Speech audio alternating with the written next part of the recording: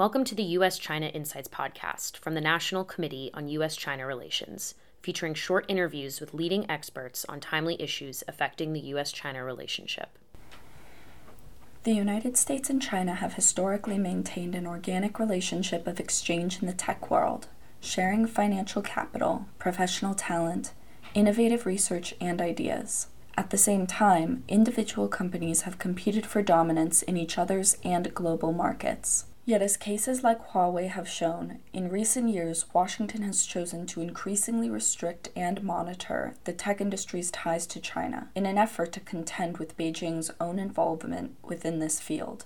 In this episode of U.S.-China Insights, expert Matt Sheehan explains the collaborative and competitive nature of the U.S.-China tech relationship and how it will be affected by attempts to securitize and even decouple the tech sector.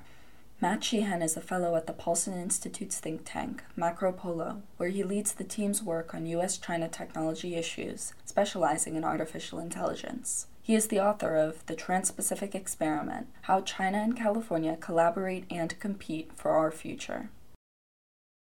How has the deterioration in overall U.S.-China relations affected the technology sector? I would say the deterioration in overall U.S.-China relations is in some way driven by the tech world, or it's driven by Washington, D.C. and Beijing's approach to the tech world. So we had a period of time when they were both these tech ecosystems in Silicon Valley and in China, in Hangzhou and Beijing and Shenzhen. They were allowed to have very deep integration at a bunch of levels. And I think a lot of the deterioration at the national level has come from a realization that in this period of time, in the last 5 or 10 years, China's made a lot of strides in catching up with the U.S. in certain industries, in certain high-tech industries. And the sort of surprise at that is what has in many ways led to parts of the current backlash. It's not just about trade and tariffs. It's about the kind of technologies that are going to be shaping the future. And so I think of technology as both a source of the tensions and then something that is affected by those tensions. How is the U.S.-China tech relationship collaborative, and how is it competitive? I would say that we've had, for many years, even decades, we've had a very collaborative technology relationship with China. A lot of it has been in the flows of people and the flows of money and the flows of ideas. So in terms of people, like Silicon Valley has for decades run on immigrant engineers, immigrant entrepreneurs, and China's always been a big source of that. And then U.S. tech companies have gone to China to set up research labs like Google's AI research lab, Microsoft's research lab in Beijing. And just in the last 5-10 years, the Chinese companies have kind of returned the favor and set up their labs here in Silicon Valley, their labs in Seattle. So at this level of people and research, it's very, very intertwined, or it has been historically. There's also a lot of sort of cross-pollination in terms of investment. And maybe one of the newest phenomena is the way that the two sides learn from each other in terms of ideas. Like for a long time, China has been very much looked to Silicon Valley for ideas about what are the products and services a tech company should build. Sometimes they've even copied those products and services. But it's just in the last 5 years or so that US companies are starting to look to China, look to apps like WeChat for inspiration and for sort of guidance in how to design maybe a mobile first or a sort of seamless mobile payments ecosystem. So at all levels, this kind of collaboration or cross-pollination has been going on. And I think the competition, in many ways, the companies don't directly compete with each other in each other's markets anymore. Most Silicon Valley companies are either blocked in China or they have been sort of beaten out of the market by competitors. And the Chinese companies don't really have a foothold here in the US. Where they do compete is in third country markets, so places like India, Brazil, Indonesia. You'll see Uber and Didi competing for who gets that market. Sometimes Didi will just invest in or acquire a local rival, an Indian, say, company or an Indonesian startup, and sort of do battle with Uber that way. Or sometimes it's done at more of a distance. But we compete in third country markets, and I'd say there's a certain level of competition, particularly when it comes to how cutting-edge research is going to be applied to governmental and even military applications. Those are areas where the countries are clearly involved in competition despite the deep integration. How do the American and Chinese governments shape Trans-Pacific business and tech innovation? For much of the history of China and Silicon Valley, the ways that the governments involved have been very sort of lopsided. The United States government has generally taken a very hands-off approach, a very sort of laissez-faire approach to allowing most companies to come in and compete, Chinese talent to come into the U.S., and Chinese money to flow into the U.S. The Chinese government has taken a much more hands-on approach.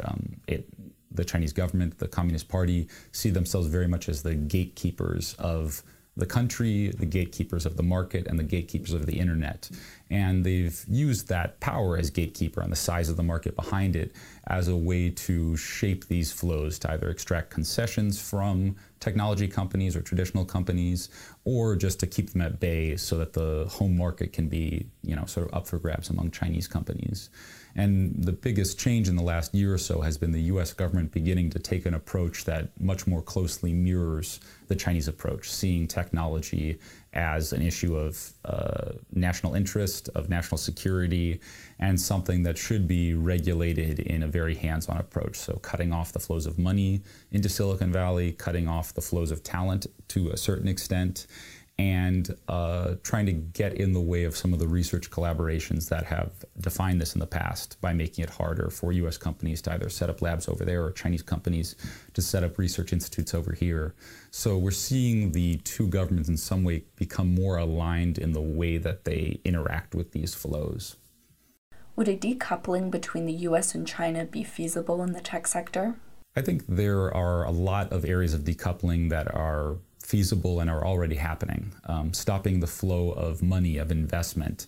They discovered that it's not that hard to basically cut off Chinese venture capital investment into Silicon Valley, in some ways by upping the restrictions on this. And even if those restrictions themselves don't stop all the money from flowing in, companies and startups in the U.S. become very wary of accepting Chinese money. And so we've seen those kind of flows kind of just like fall off a cliff. So I'd say that kind of financial decoupling between the ecosystems has been very stark. In terms of the flow of people, we've also seen certain measures have an impact when it comes to granting visas for Chinese students in STEM programs, or granting work visas for Chinese people working in Silicon Valley. Those have definitely had an effect, but it's been a much more muted or blunted effect compared with the financial side. And in terms of the flows of ideas, there has been more of an attempt to sort of pull apart these research partnerships, and I think that that will have a major impact. But also a lot of this exchange of ideas happens either in open academic contexts or just openly published online in different formats. So I think of the three, that one will be the hardest to truly disentangle or truly decouple of the two ecosystems. What is one specific area in the tech field that will depend on collaboration between the US and China? Moving forward, allowing American and Chinese AI researchers to continue to have communication on critical issues that relate to safety and security of these systems.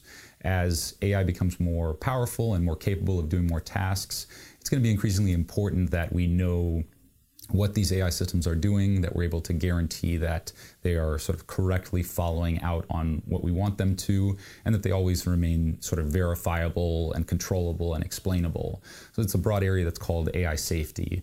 And one of my hopes is that even if we do end up decoupling much of the research ecosystem, that when it comes to academic conferences or open exchanges, that the two sides still are able to share best practices in this area and communicate with others such that the protocols are put into place that ensure safety wherever these AI systems are deployed.